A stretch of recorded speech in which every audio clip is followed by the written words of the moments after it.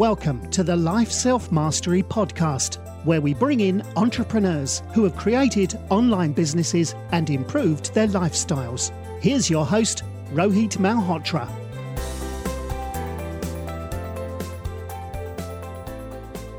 Hi everyone, this is Rohit from Life Self-Mastery, and I'm excited to have Anupam Rastogi, who's the partner at Emergent Ventures, where he focuses on seed and early stage investments in transformative startups in the intelligence office space, which includes themes such as augmented intelligence, enterprise automation, the future of work, and cloud and infrastructure. Anupam holds computer science degrees from IIT Delhi and MBA from Wharton School. Welcome to the show, Anupam. Thanks a lot. Pleasure to be here. Awesome. So, you have an interesting story because, you started from IIT Delhi and then you moved to the US. So what was the story about what got you there in the US and what got you into this crazy world of venture capital? Yeah. So I moved to the US twice. First, after my undergrad, I moved here for a master's. So I was really deep into technology, actually, from the early days. I was very curious about the intersection of technology and business, and really looking forward to how can we bring more new technologies to market. And I saw pursuing a master's in the US as a stepping stone to that path. So I had written up some patents and international publications at the age of 20. Nice. And as part of that, got to interact with some professors and others, and ended up moving to the US at that time. And then, I was on the operating side, building things, started off as a researcher, then engineer, then a product manager, and then working on go-to-market at a couple of startups. And then entered venture as a way of, I saw that as a way of, really working with 5 to 7 or more startups at a time and bringing some of that thinking and skill set and resources to a number of founders. And I really enjoyed the operating part of my career. And I see venture as very much an extension of that at the stage at which I do it, which is very early at seed stages. My second move was actually as I moved back to India for some time around 2009, as the venture ecosystem there was taking off to participate in the opportunity there. And then I moved back to the US, and that was about 8-9 years back. And that was basically to pursue, as that time in enterprise software, there was a number of new technologies, including how data was being used. IoT was on the horizon. AI, first wave of it, was starting to take off, and moved back to the US to pursue that. Very interesting. And I was wondering, how was your experience working with NGP Capital and NX Partners? You did mention about some of the investments that you led.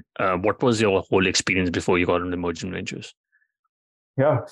So there was NGP was a great experience. That was my first major role in venture capital. Entered the firm around 2009, and that was, of course, a very different kind of time. This was right in the middle of the great financial crisis, and so I was fortunate to find an opportunity with NGP at that time. And the firm was relatively new at that time, which was a great opportunity because as a result of that, got to participate in a lot of interesting areas beyond just learning about investing, which is just one aspect of venture capital. But there's a lot of other aspects around firm building, and I got to participate and contribute towards how decisions are made, how investments are analyzed more broadly, in hiring more earlier stage investment professionals, and then also building out things like a data-oriented, AI-oriented infrastructure to source and identify deals, and a few other things. So it was a great experience. I was there for 8 years. That was definitely where I was able to sort of develop and hone a lot of the skills that I bring to Emergent. Very interesting. And, before the call, I mentioned, I was working in an AI company, but it's my first photo there. But I was wondering, there's been a lot of noise about AI, and, especially in the Europe, they're talking about the regulations and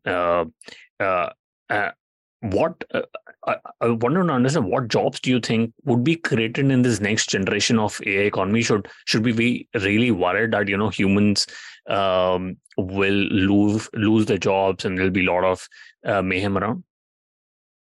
Yeah, I'd say some amount of concern or thoughtfulness around what jobs are impacted is certainly merited with the developments that are happening in AI, especially the up-leveling that's happened over the past year, is very significant. And I think it's natural to then think about, hey, how does this impact how work is done? And work will be impacted, how it is done. Everything is going to look different. And let's say if we really fast forward maybe 10, 20 years from now, let's say 100,000 people do in a corporation, in a large corporation, that look very different. But that doesn't necessarily mean that it would mean reduction in jobs or entirely new jobs. I'd say the more interesting change, at least for me, is going to be that the nature of the tasks that people are doing is going to look different. So, what a marketer is doing or what a salesperson is doing or what an engineer is doing day to day. With AI is going to be really good at entry level or repetitive type tasks. It is already very good at that. And for folks that can really leverage that well, folks who are very interested to stay on top of what are the latest tools, and able to use the expertise to adapt that to their workflow, whether it's again a marketer or engineer or anyone else, those people are going to do really well. And the value of that expertise is actually going to go up. So engineers who can actually leverage automated coding tools, automated testing tools, API generation, documentation, all of those tools, they're going to be 10x, 100x more productive over time with AI. And the value of those is going to go up. Of course, I think in that process, there are going to be some jobs where it's going to be, AI can do that job. So I think it's really up to the individuals to then maybe move up. It's an opportunity to move up the value stack and move into tasks that require, judgment, creativity, human interface. And those tasks, at least in the foreseeable future, based on current technologies or even the current curve, I don't see those skills being replaced by AI.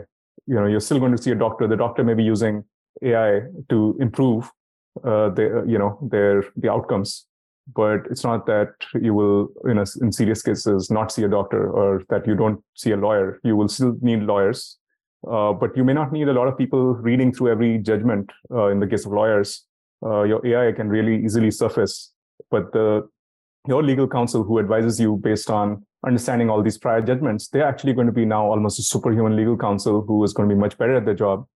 So I think it's going to be a mix. And I think entry-level jobs are going to be a little bit more challenging on that front in terms of the impact of AI. And then folks that are able to quickly move into higher value, they're going to be even more sought after than they are now.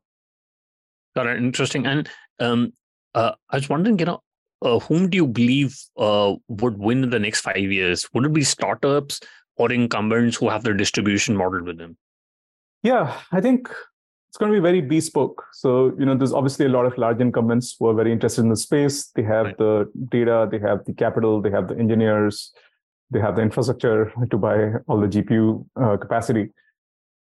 But at the same time, what we've seen, and, of course, as a venture capitalist investing at the earliest stages, I'm betting my time, energy, money on the startups where they can win. So it's really about identifying the areas where startups can win. That's what we spend all our day doing, is when we, at least in the evaluation part of the startups, is understanding where are the entry points for startups.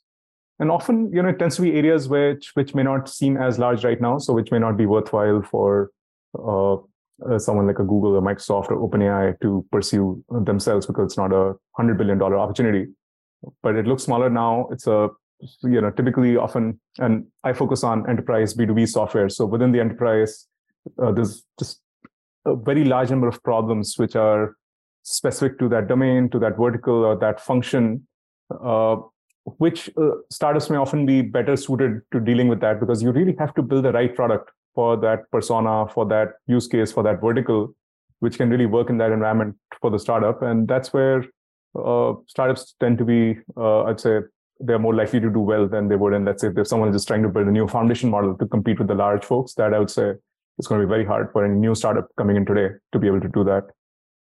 Got it. And when it comes to, just wondering, and out of all the bigger companies, whom do you think is in a position to really dominate? Like Microsoft has done I think with the investment on OpenAI, I think they look like they're in the front. But whom do you think could win out of all the bigger FANG companies? I don't know if it is FANG, but out of all the big companies. Yeah, there's different acronyms now, right? Magma, and I've seen some other funnier ones. But, I would say it'll probably take an astrologer to make that prediction. And, I'm not one.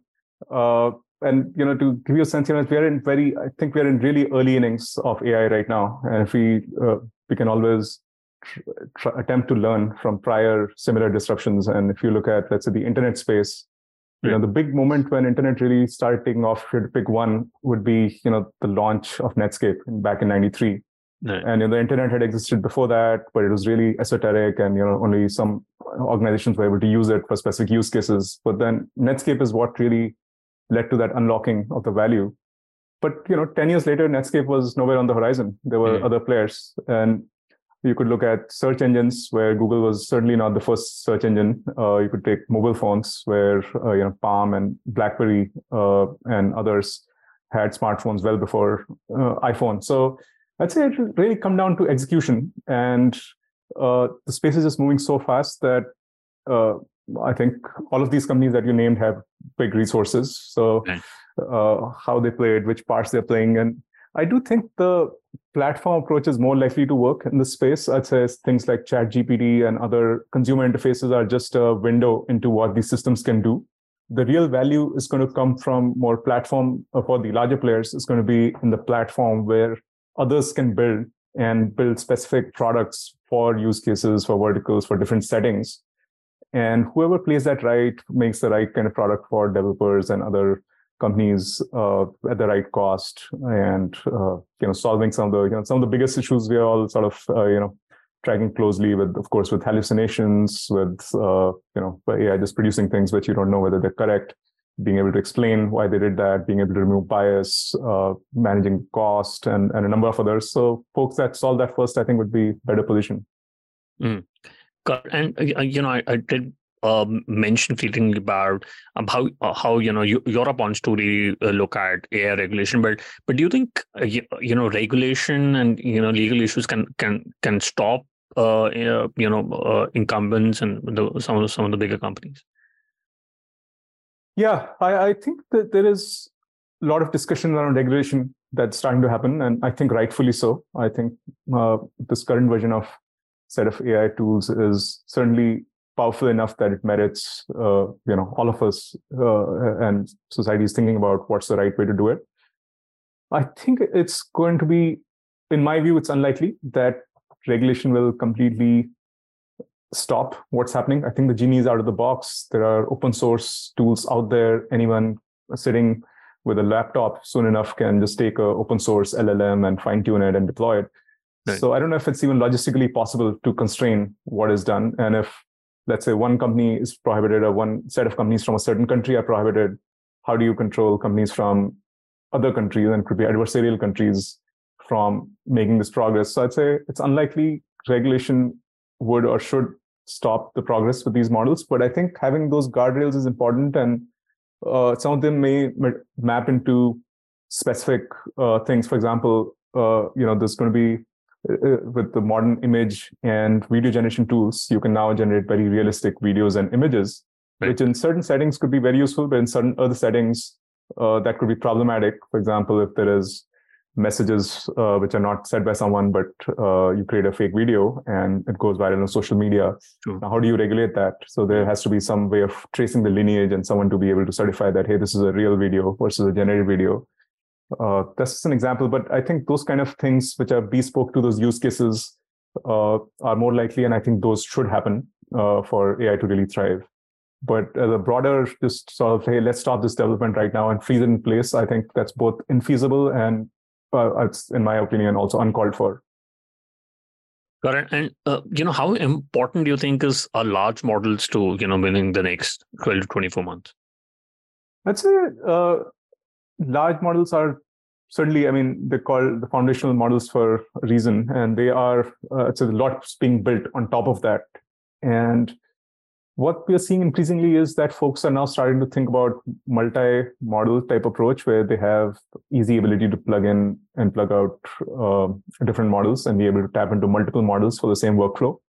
So to that extent, of course, large models are important, but if I had to project it out, I'd say in a year or two, a lot of applications may be built in a manner where they're not dependent on one large model. They would need a very highly performant large model that's underlying it or multiple, but they may not be tied to one. If I were developing, and for our companies, that's what we advise as well, is that they shouldn't be tied to just one model. So I'd say, and just given the pace at which different models are coming out with different capabilities, it makes a lot more sense there from that perspective as well, to be able to have an infrastructure that's architected in a way where you can tap into a different model and just swap in, swap out when you need to. Got it. And I run this podcast, which is like a hobby for me. But I use some of the AI tools like Descript and Pod Squeeze, which does help me in productivity. But I've somehow seen it helps me in content creation and content production. But where do you see AI will drive productivity for a normal employee?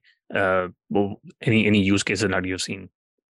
Yeah, I'd say I think for each persona, for each use case, for whatever work people are doing, I think there are tools coming out, and we can take a few as quick examples. If you just take software development, there's different statistics out there, but somewhere between 20 to 40% of code today that's being written on GitHub is already generated by AI. And there's no reason that wouldn't be, it could be 80, 90% in the next few years. But then, and then there's a lot of other tools around that with, tools for automated testing, tools for generating documentation, tools for automatically integrating with APIs and other things. So a developer who's on top of these tools and able to adapt them to the use case can just write now a lot more code than they could otherwise, and not more in terms of lines, but a lot more functionality can be built a lot more quickly. Similarly, for marketers, pretty much across the board, whether it's, of course, writing blogs or writing website content, your first draft, which is maybe, 70, 80% of the work, now you can have a ready first draft with the right prompt and right inputs. You can have a draft, and then you actually use your time to really finesse it and bring more unique perspectives to it, and really fine tune it to your audience or other tasks like that. So you maybe move one step up. Similarly, for a lot of other marketing roles, and we are investors in several companies which play in all of these areas.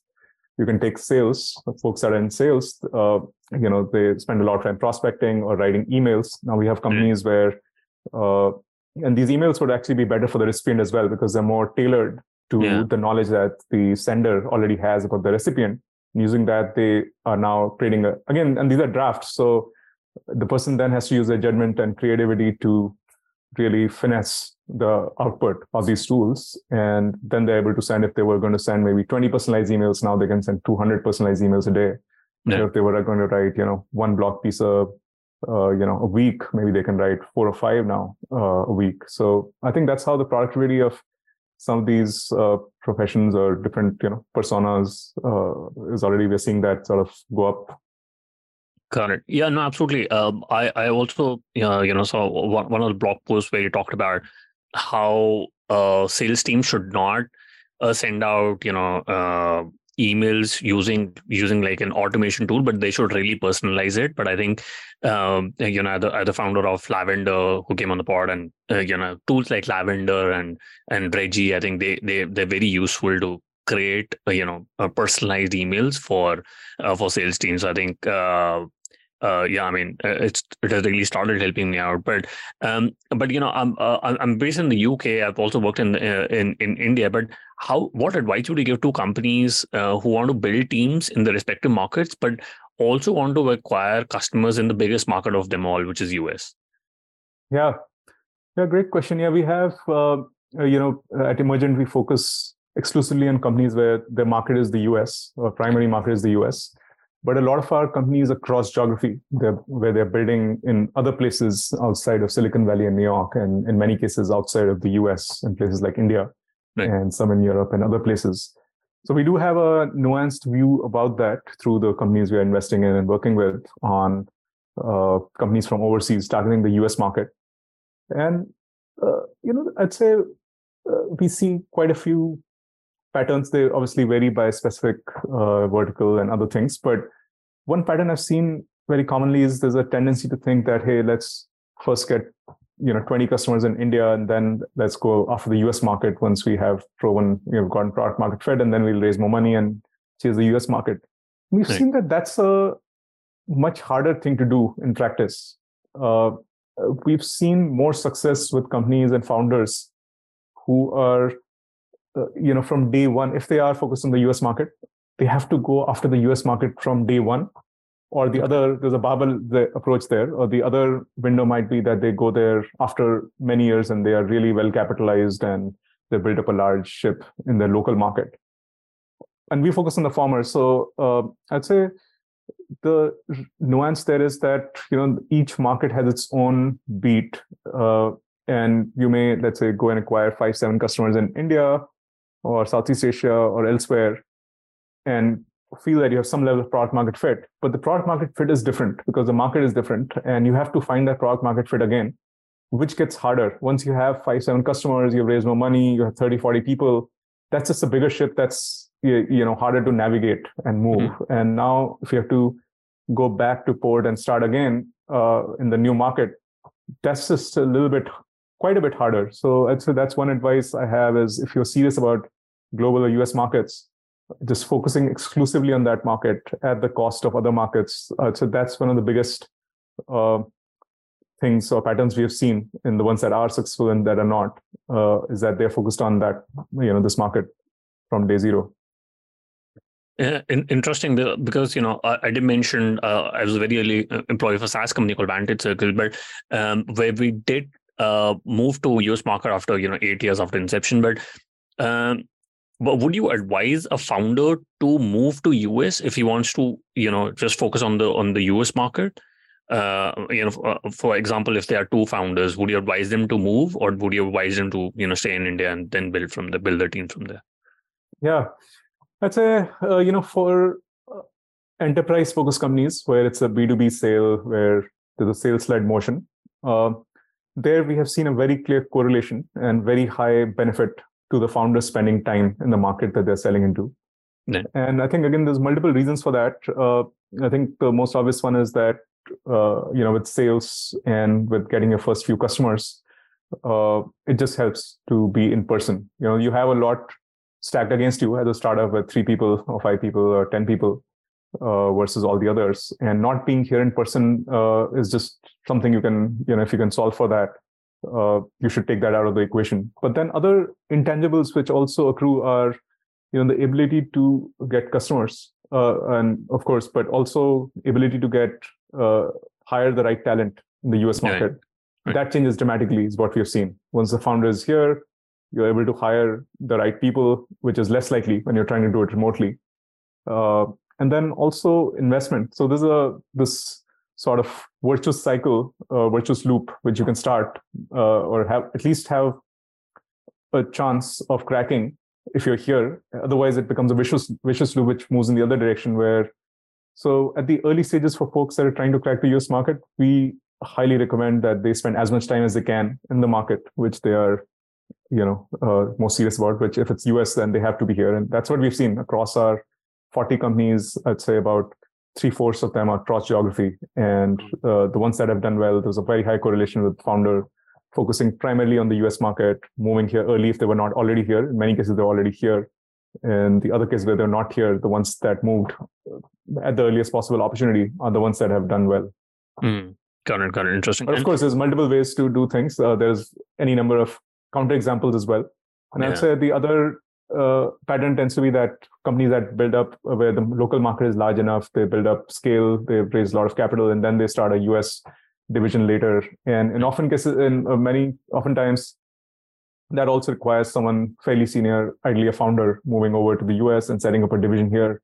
So we've seen many examples of that as well. And once you have more resources, you can take care of some of the other issues which are there at the early stage. For example, hiring becomes a little bit easier once you're more established, you have, more pools of capital to dip into. And from a customer perspective also, customers also, they don't want to, buy from someone who's going to be out of business in 6 months. So from larger companies, they have less of that worry again. So So yeah, slightly different, I'd say, equilibrium there for companies that are trying to move here at a later stage versus earlier stage, where I'd say I would advise in most cases for the founder to just move here if they're focused on this market. Correct. And like you did mention about some of the companies, but are there any common success patterns and mistakes among those startups, US India startups? Yeah, I'd say the biggest one is the one which I touched upon, which was focusing too much on local India customers in the beginning. If they are serious about US market, and yet, because often you're in that market, you have connections. That's a somewhat easier. It's never easy to make your first 5 sales, but it's somewhat less daunting than trying to find your first 5 customers in the US. So it's sort of the path of least resistance that you're like, hey, let's get this, and you start some conversation, then you start selling. And often they get pulled into a different direction where, again, segment is different, but in some segments, it may be that you require a broader product to crack the Indian market, but US market, there's already so many tools that people are using that you need a more narrower, sharper messaging and product to enter that market. And once you've gone that path, it's harder to go the other path. The other is, I'd say, also just keeping in mind the landscape of competition globally. You have to compete with the best in class, not just the best company out of India, best company out of Europe. Yeah. But you are competing because from the customer's perspective, if a company locally here in Palo Alto is the one offering the best solution, they would buy that. But if the best solution comes from a company in India, they may consider that. So you have to have the best solution, including, of course, your product pricing, the specific form factor, and the entire offering. Your package has to be the best globally, which is, again, something we see. I mean, founders have gotten really smart and sharp over the last few years, so people are really plugged in. But we do see that oftentimes people are not thinking as actively about, hey, what's the rest of the landscape currently in the US? Correct. And I wanted to understand about pricing. How should a founder structure pricing? Do you think freemium model, does it really work in B2B SaaS, or would you advise a founder to not have a freemium model because it's very difficult to move them from freemium to a paid version? Yeah, I'd say it's very case by case. So it works in certain cases where the product and the workflow lends itself to it. There are, of course, things like MailChimp and Calendly and Dropbox and others which started off or primarily have a freemium type go-to-market motion. But I'd say the common theme there tends to be that they often play tools that can work well in single player mode as well as multiplayer mode, meaning that a single user can derive value out of that. For example, take Calendly or a MailChimp or a Dropbox, where as a single user, you can just, get a free account and then just pay them $10 or $20 a month, put your credit card and start getting value. And then you put your team and then there's value for the team as well. For those kind of products, I think it can work well. And I think your product also has to be very horizontal and, wide ranging for that to really work for a venture scalable outcome, because your conversion rates typically tend to be fairly low in freemium models. So you'll get a lot of users who can just get enough value from the free version, and you may get single digit percentage conversion to paid. So I'd say on the other end is tools which are, let's say have to be deployed within the enterprise. Let's say the CIO has to approve it to be actually deployed. Let's say it's a security software, or it's even things like marketing or sales software, which has to be deployed across the entire team for it to be useful. For those, I'd say, yeah, you can throw in some level of premium in some occasions or PLG, but if it's a sales-led motion in the end, you have to go to the champion. Then you have to think about how you overlay premium with sort of more sales-led and more, so that you can get the entire team to try out something. It has to be a more managed experience. It can't be just that, hey, they're just discovering it and creating an account and starting to use it. That is less likely to work out of the box for those products where you need the whole team or the function or the department to actually deploy it across. Correct. And it's always a dicey thing, but when do you think an enterprise client should raise prices for their customers? Yeah, I'd say, I don't know if I have I think it varies a lot by the specific situation. So I think for solutions which are, let's say, in a market where there aren't a lot of other solutions, where that's the only solution and, the ROI is really high, where either the customer can save 5 to 10x of the cost of that solution or more in the people they the time they're saving, or people they may not need to hire next year. And also, product is well loved, and and the customer realizes the value they're getting. That's also important. They may be getting the value. Some cases they're not realizing the value fully. So when all of that is happening, that's where you see more pricing power. And we have companies both in the portfolio and over the years. We've worked with companies where they've over the years increased pricing significantly, and customers have not minded that either because they're seeing so much value. And whereas on the other hand, if you're in a sort of more red ocean type market, lots of competitors where someone can go and compare prices easily, and or if the ROI is not as tangible, or the customers are not yet realizing that as much, I'd say I'd say it's more of a later in the game type activity where I think, especially again in the venture funded path, you want to really get to good product market fit, ensure you have a base of customers, you have clarity on who your persona is, what's the messaging, and those customers are starting to get value out of your product at significant, meaningful scale for many customers across your ICP. I'd say that's probably a time where you want to even consider that thought. I'd say I'm talking about beyond basic inflation or below inflation type increases which happen. I'd say 2, 3, 5% folks often put in their contracts and do that. And the third thing I would add there is, of course, a lot of companies are building new functionality and adding features. That I would say is something that can be used from very early on, which companies do very successfully, is that you would build more product, more functionality, solve more problems, and you would go and upsell, or you would just raise the bar on what the entry point is for the product, because now you have a package with a lot more value for the customer. But so that's a more natural way to raise your ACVs or deal sizes in the early days versus trying to raise price for what you had already last year.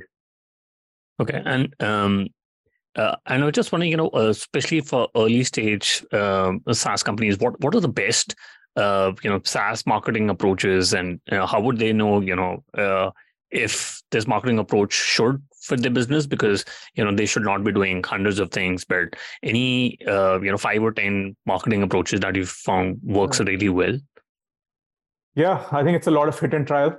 And again, I think the equilibrium ends up being different for each type of business, for different personas, for different deal sizes, different industries.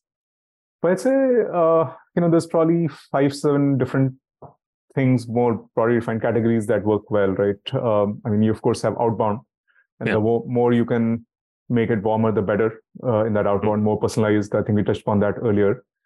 Then you have the whole, events, webinars, that category. And I'd say in-person has been working really well for many of our companies, especially this year. I think after pandemic, a lot of folks are craving in-person interaction, and they're prioritizing that over endless number of Zoom calls and cold emails. So a lot of folks are seeing success with organizing either their own events or going to the relevant targeted industry events where they're able to generate, and develop that trust early on with the customer.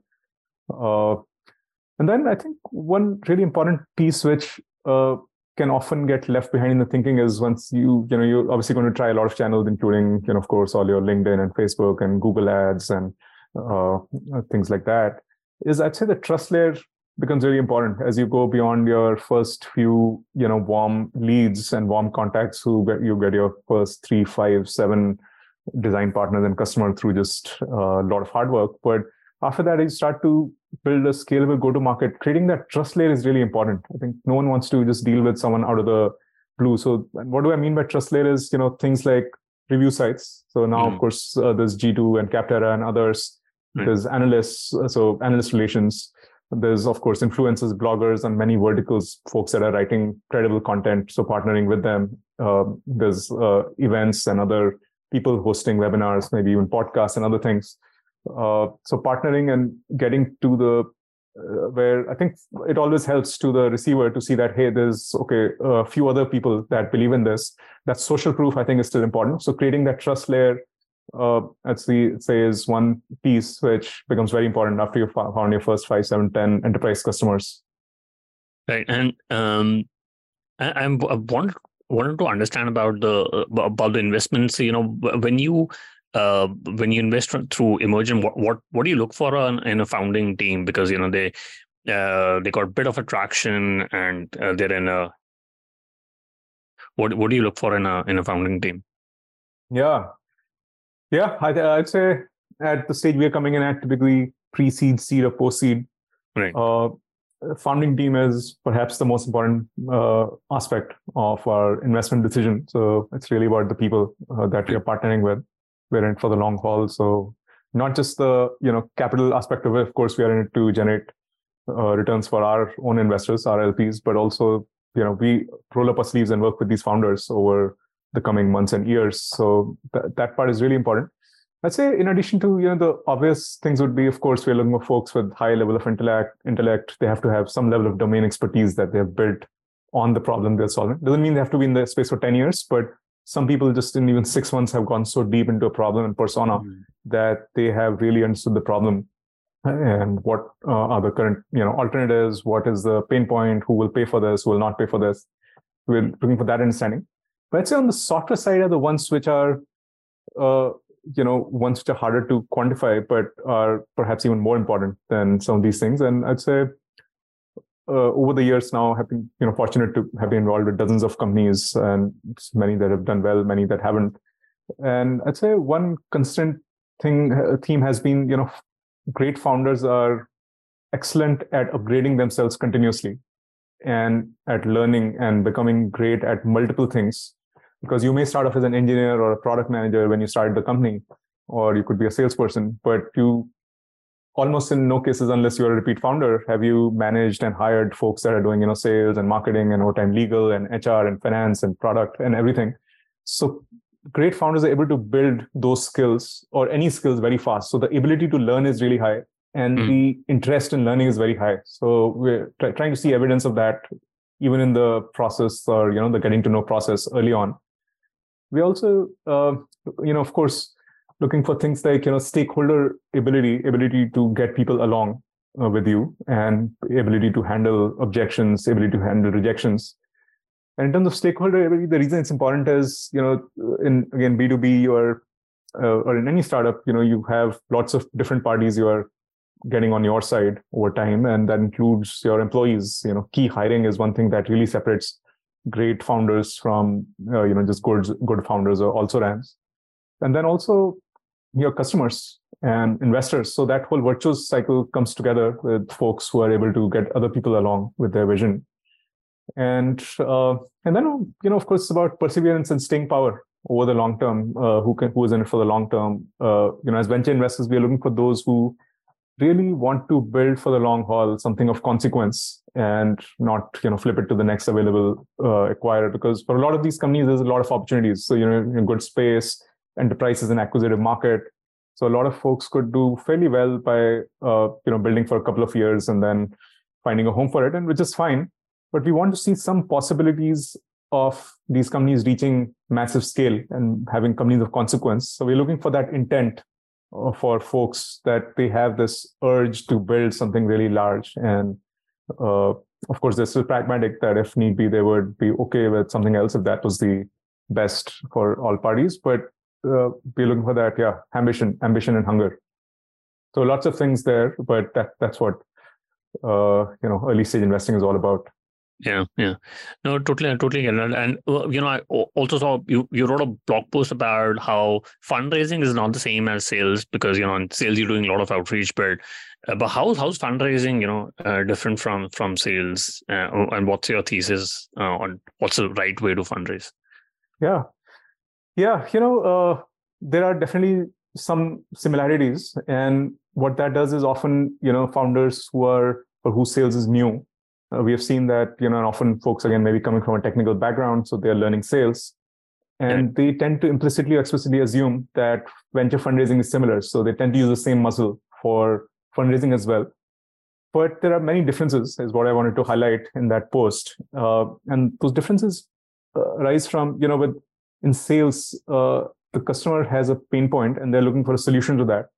Whereas with fundraising, it's really a competitive process. Most venture firms maybe make, as individuals, they'll make I make one or two investments a year, let's say, and I meet several hundred companies a year. So I'm looking for those one or two that really stand out versus others across the board, versus someone who's looking to buy software in your domain. They're looking for someone who's the best position to solve their the pain point that they have. But then I'd say the other differences are also around the cadence. I think venture fundraising processes, a good, well-run process needs to have an element of urgency and scarcity. Otherwise, they don't lead to good outcomes. So you have to create a timeline and stick to it, meaning that you have to create a wide funnel. You have to have some level of timeline where you reach out to and have great conversations with a number of investors around the same time. And that helps move everyone along. Versus in sales, that aspect doesn't exist. If you're talking to corporation A, it doesn't really matter if you're also talking to B, C, D, E, F, and G as much. Versus with venture capital, it does matter because you can only have one lead investor or maybe two co-lead investors. You're not going to have 10 at a time. Where the sales, all of A, B, C, D, E, F, G can buy your software from you at the same time. So there's no element of that, which I think is very important piece to keep in mind as folks are going around with their early stage fundraising. Then I'd say another one is around the timing, which relates a little bit to the previous one. So there's timing in terms of you have to have a cadence of, hey, I'm starting a process in September, and then I'm expecting term sheets by October. I want to close before Thanksgiving, just as an example.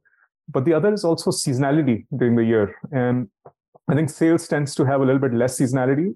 Venture fundraising, especially as you get into larger rounds, later stage rounds, or even as a Series A onwards, there's pronounced seasonality. I'd say summer definitely tends to be slower. Holidays over the winter break tend to be slower, and you don't want to be mid-process at those times. So ideally, you want to start either right after summer or right after winter, where you don't risk having your process be lost during that, those slower months.